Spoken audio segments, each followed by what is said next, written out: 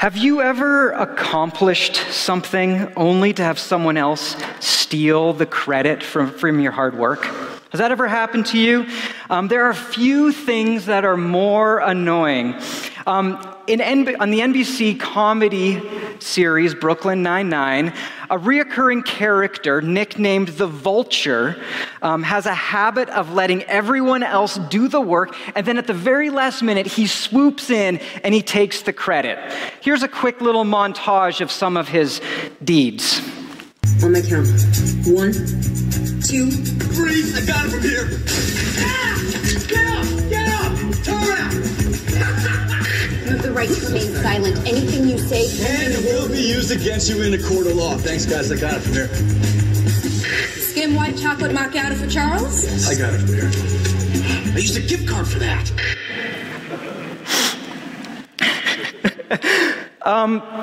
Do any of you have vultures in your life? People who have that sneaky habit of showing up just in the nick of time to take credit? Students, youth, can you think of that group project that you had to do, and you put in the work, and that guy shows up at the last minute and says, I got busy, and you're like, well, we all pass or we all fail, so then you double down, you work extra hard, you repair all of his work, you hand it in, you get an A, he gets an A, everybody wins, and you feel that a little bit. Or parent A. You do all the shopping, you plan it all out, you wrap the gift, and then your precious child opens that gift and with excitement turns to parent B and says, "Thank you so much." And you're sitting there being like, "I did it. This is my work." Or maybe in the office, you have this feeling running through your mind. Here's a little meme joke for us to look at here. I can barely wait to take credit for your great ideas. Yep. We all have those vultures in our lives. And even though we've experienced the frustration of them, that sting, sometimes, let's be honest, we act like vultures too. There was that other group project. You were that guy that didn't do the work, or you were that parent that just said, "I'll take the credit. Yep, it was me. I took it all."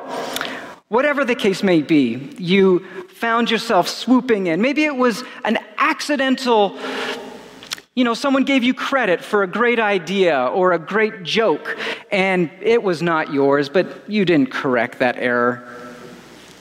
We live in a confusing world with so many mixed messages. On one hand, we grow up being told, don't do that. Don't take credit for other people's work, skills, talent. We don't do that. But then we are also shown that we've got to rise above, that we have to look out for number one.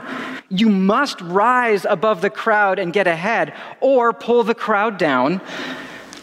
And then so we find ourselves needing to stand on the heads of other people, taking credit where credit is not due, or fault-finding in others. When I look to our culture, I see a lot of finger-pointing and narcissists. We feel pressure to be noticed, but it feels like the only way for us to stand above the crowd is to stand on the heads of other people. Why do we do this?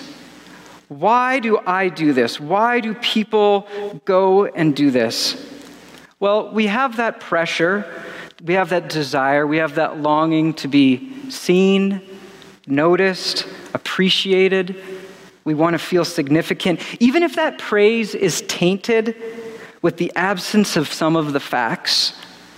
And I know that I'm not alone in this difficulty. And what about our life of faith, right?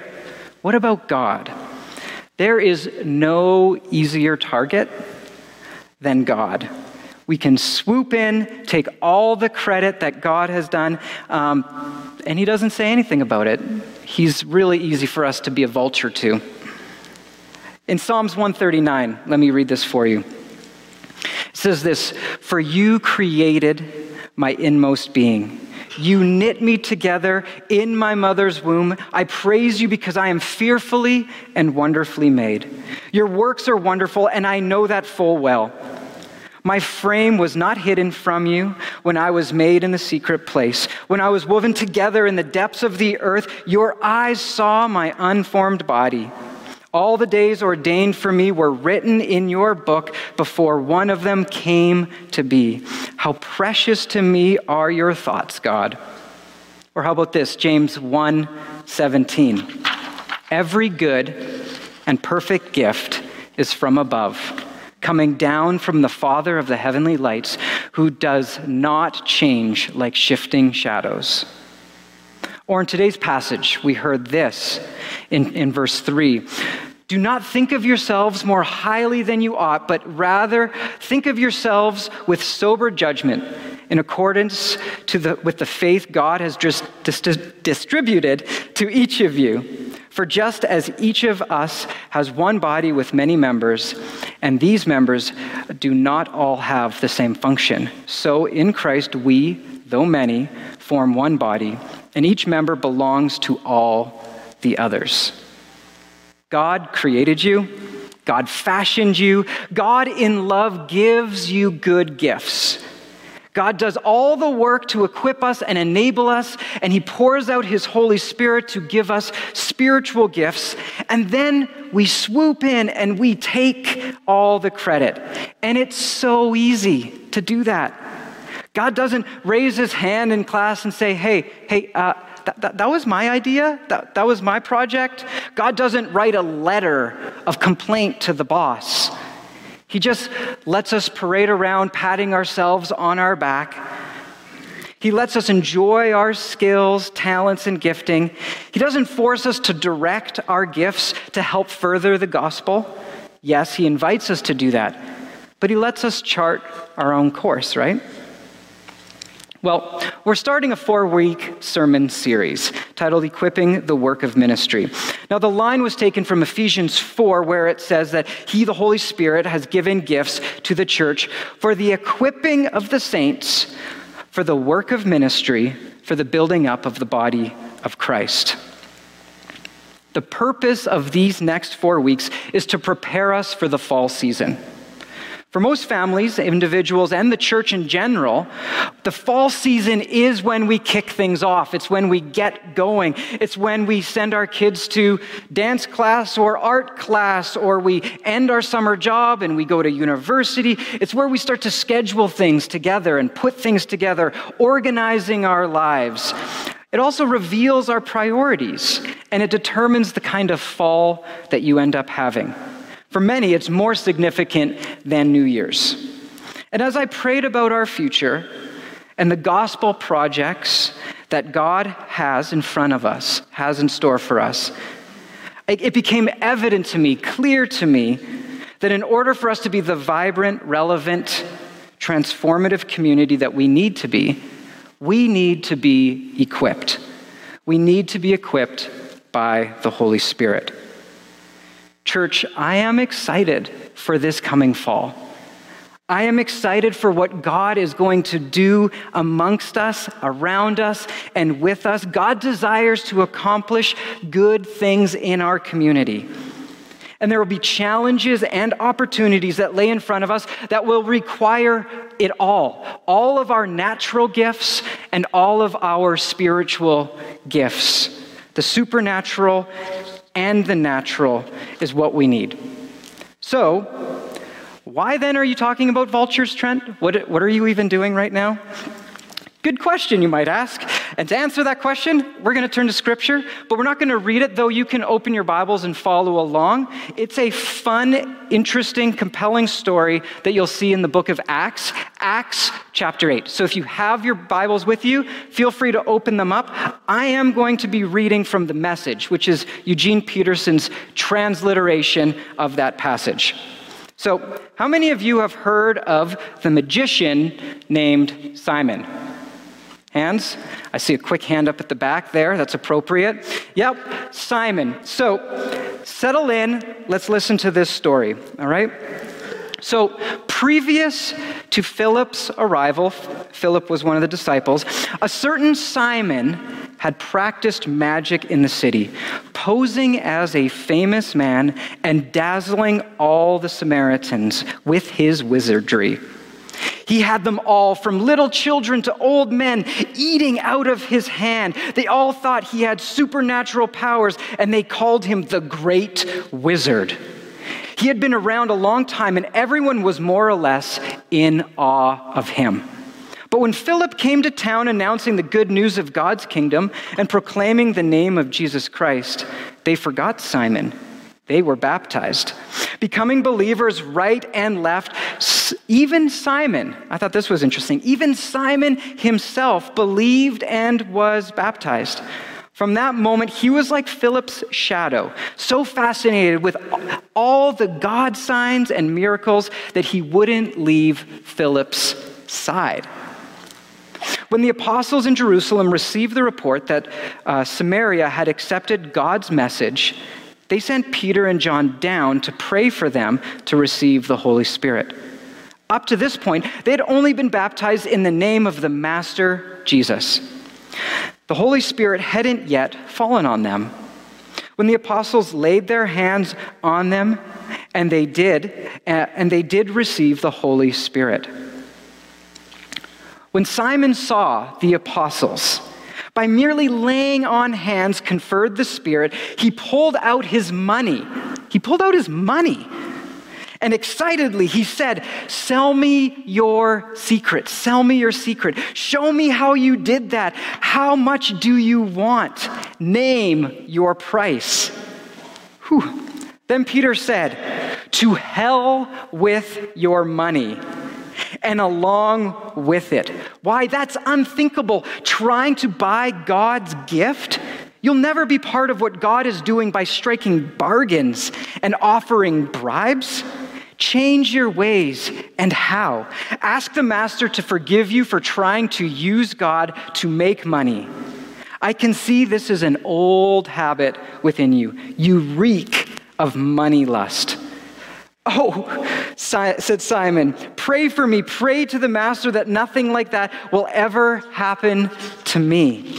And with that, the apostles went on their way, continuing to witness and spread the message of God's salvation, preaching in every Samaritan town they passed through on their return to Jerusalem. It's a good story. As God brings revival, as we begin to see a shift in our community, as God begins to pour out his Spirit generously on all who seek, we must not let the gifts become the point, letting them fuel our spiritual pride. If our pursuit of God's good gifts are for our benefit alone, for our self-esteem, for our kingdom, our glory, I actually hope that God would not pour out his Spirit. Yes, you heard me correctly. If in our pursuit of going after the power of God, God's miraculous, God's good things, but if we're doing it just for ourselves, just for our own kingdom, just for feeling good about ourselves and better about who we are, and that is all, and it has nothing to do with the church, nothing to do with the kingdom of God, nothing to do with the mission of God, it might be better to not have it at all. This Simon the magician, he believed in what the disciples were teaching. He was even baptized, but through it all, he was only interested in it for himself, for standing on the head of God to rise above the crowd. You can see that the foundation of this man's faith was not humility, it was not surrender. Simon, who enjoyed being known as this great wizard or this sorcerer, this man of power, he enjoyed taking the credit. And as soon as he saw the gifts available, he wanted it for himself. Simon was that vulture. He even attempted to buy gifts. And I know that might seem crazy for us that someone would do that. But then when I look in and I look out at our church, churches in general, individuals, corporate, all of that, the global church, we have this desire to want to get from God, to take from God, get God's favor for our own advancement. It is a temptation we all face. And what did Peter say to Simon? I appreciate Peterson's version of this. It carries that punch, that force. What did he say? He said, "To hell with your money and you along with it." Why, that's unthinkable, trying to buy God's gift. You'll never be a part of God, what God is doing, if you're striking bargains and offering bribes. Change your ways, and now ask the master to forgive you for trying to use God to make money. And that's the last we hear of this guy. Yeah, there's other things written of him in other texts, but this is the last we hear of him. The reputation of the church globally does not need another too proud, too confident church that doesn't know how to give credit where credit is due. Until we understand in humility that the equipping is from God, for the glory of God, and is distributed according to his will, we'll be like children driving semi-trucks. We would be a church that would be dangerous to the kingdom of God. We need the filling of the Holy Spirit, and we are going to go after that as a church. We are going to be passionately in pursuit of all of the good gifts that God has for us. But before we go after that, we need to consider the consequences of not giving God credit for the gifts that he will give, for not giving God credit for the gifts he has already given. I'm excited for the season that we are entering into, but it will require all the natural and supernatural gifts that are available. And we need to develop a habit now of giving God glory for all the good things before we get caught up in the exciting work that God is going to do. I don't know if you know this, but I am a fan of Marvel movies. Many of us are. I'm a sucker for heroes, villains, strange worlds, superpowers. It's just honestly, it's so much fun. I love it. It's so much fun. And these fictional characters in these fictional worlds offer a beautiful template for us to, as a culture, reflect on the human condition. One of my favorite characters is Doctor Strange. Maybe it's the cape that has its own personality. Maybe it's his magical powers that he does. Maybe it's his goatee. I don't think so. Maybe, but I think for me, it's his character development, right? So he was so good at his job as a surgeon. He was so intelligent that he had no empathy whatsoever, and he was obnoxiously proud. And it was in his pride and in his blindness to everything that was going on around him that even nearly cost him his life in this massive car accident. And in this crash, he lost the necessary function of his hands to be a surgeon. He considered himself worthless without his gift, never once being able to see past his talents. So never being able to see what lay underneath in his life. So he pursues passionately, just on and on, trying to solve the problem with his hands, trying to gain control over his life again. And this journey required him to learn humility before he could make peace with his new situation and enter a new calling that would save far more people than he did as a surgeon, right? So I love it. So good. And yes, he still continues to be a bit obnoxiously proud. But with every adventure, he rediscovers through the process humility, sacrifice, and courage, and then it kind of has to repeat again. But honestly, I think when I look at my own life, when I look at the lives of friends and family and us as a whole church, that is the cycle of constantly combating spiritual pride. Spiritual pride is not easy. C.S. Lewis put it this way: according to Christian teachers, the essential vice, the utmost evil, is pride. Unchastity, anger, greed, drunkenness, and all of that are a mere flea bites in comparison. It was through pride that the devil became the devil. pride leads to every other vice. It is the complete anti-God state of mind. It is pride which has been the chief cause of misery in every nation and every family since the world began. Pride directly undermines everything that God created us to be. God made us in his image. We're like mirrors, right? We have that purpose in our lives to turn our attention towards God, to direct our minds and our hearts towards the love of God, to reflect his glory in the world. And the opposite of this, turning away from God so that we don't reflect God's glory anymore. This is sin. And the chief root of that is our pride. And if pride is paired with spiritual giftedness, we've seen this in the world. It leads to ruin and disaster and heartache within the Christian community. And we can't have that. So we need to give credit to our Lord.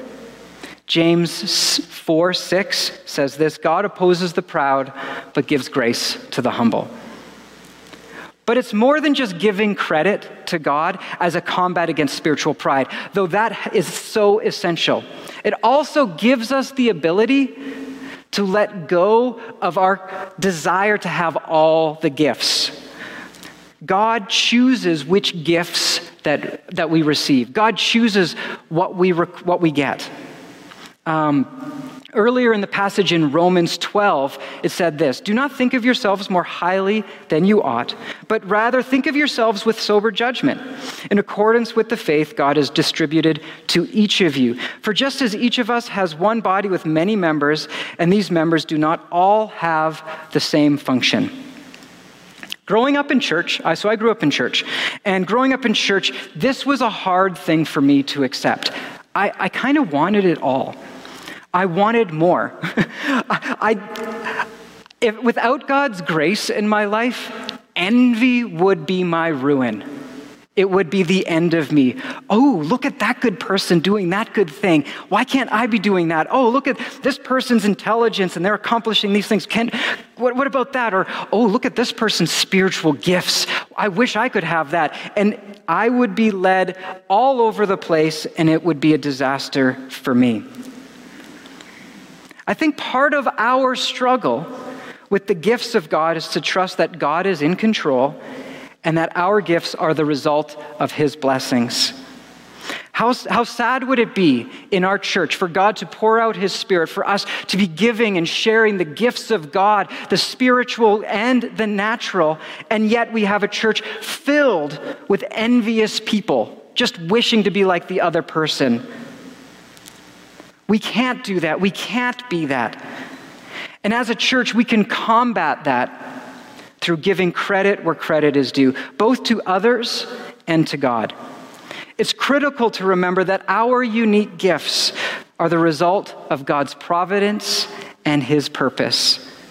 The Father is responsible for giving us all of our natural gifts from the very beginning, just like we saw in that Psalms passage.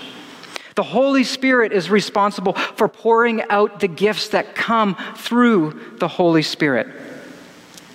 Paul calls the believers in Rome to recognize this, that we have different gifts according to the grace given.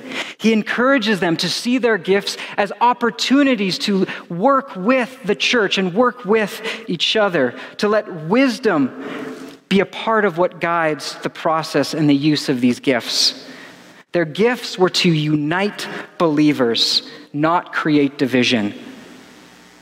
I believe this. As God begins to pour out his Spirit upon his church, I believe that we will witness more diversity, that there will be more people expressing their gifts and their talents in more unique and creative ways, and that we would be tempted to want to go after what the contribution of one person might be.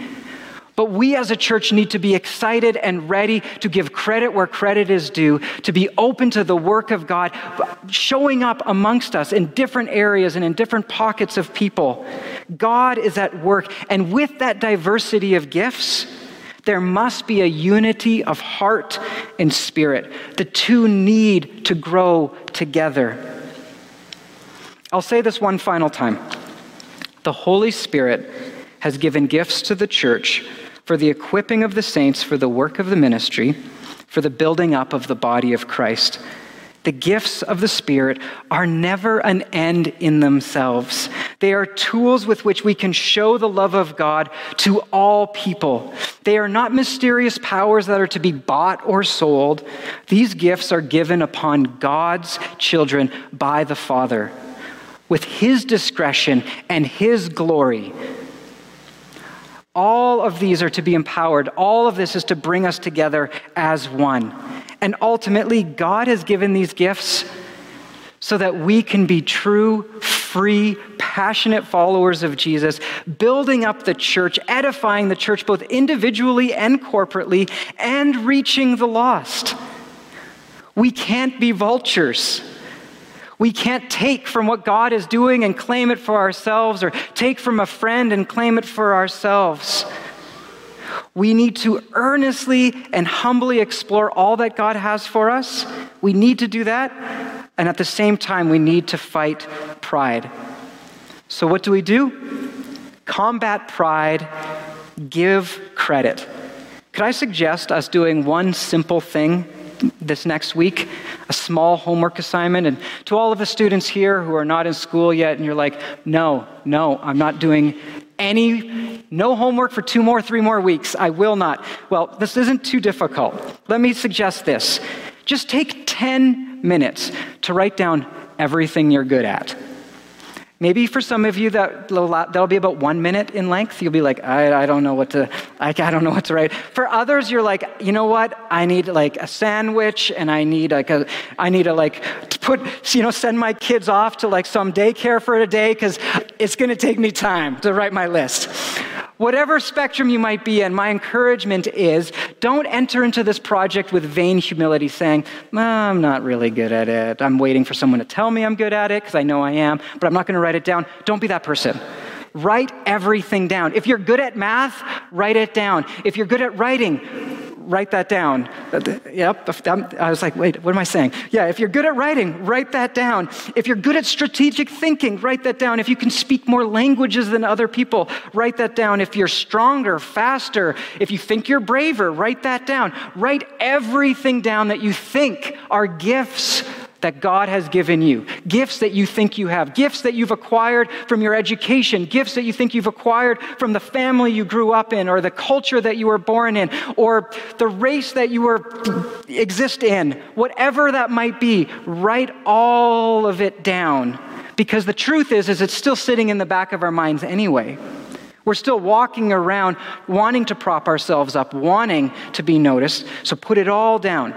Now, maybe you can do this as a couple. Maybe you could do this in your small groups. You don't have to share it with each other. That's okay, unless you want to and think it's helpful.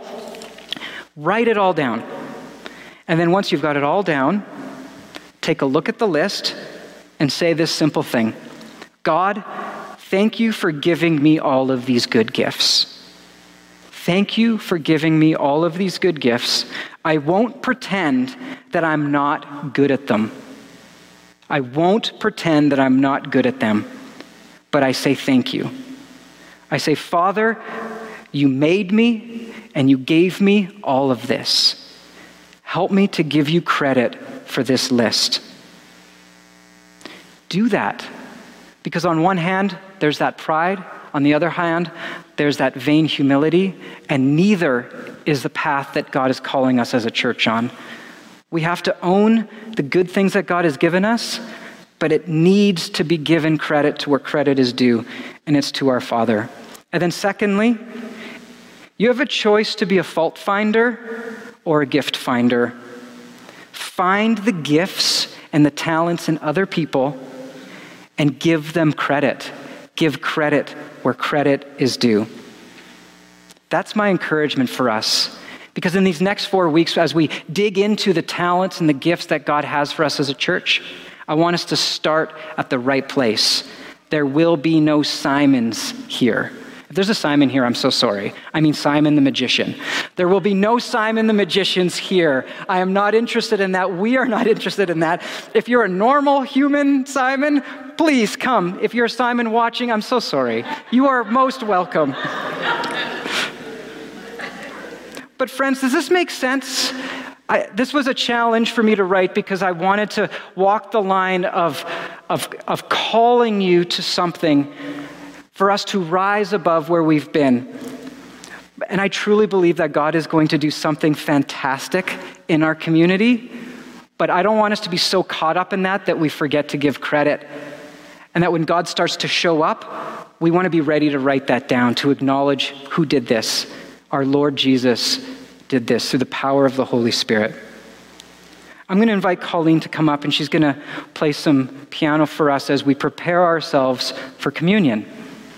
I think communion is a perfect expression coming out of the conversation we just had.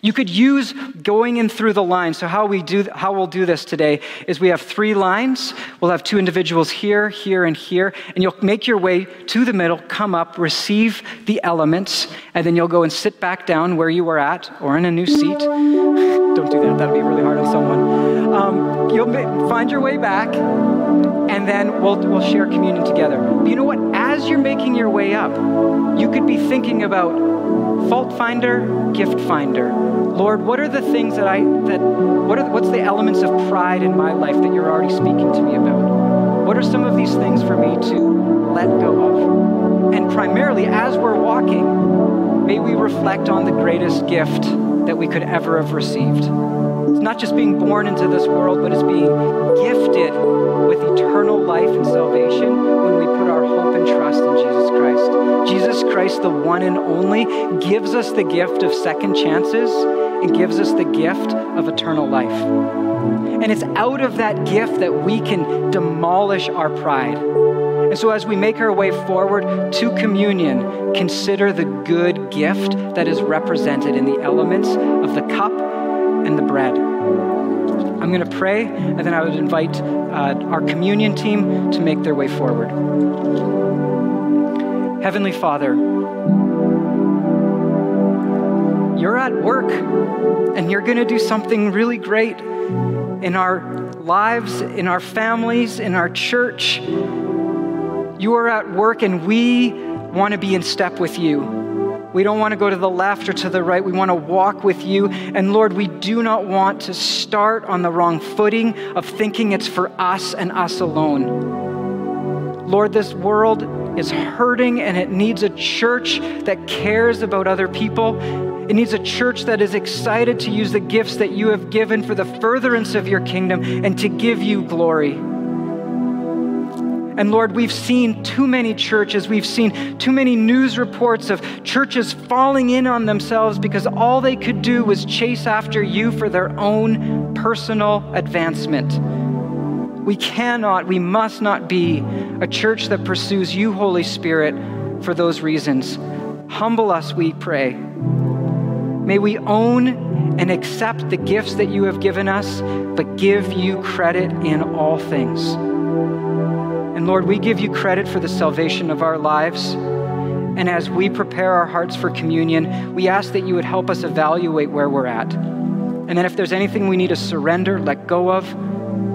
If there's anyone here who's not yet chosen to follow you, that they would choose to say yes to you, that they would humble themselves, confess that you are Lord of their life, ask you for forgiveness, and then come forward and receive communion. That it would be a grace to receive, a gift for us to enjoy so that we could continue forward. I ask all of this in your good and precious name. Amen. Helpers, would you make your way forward, please?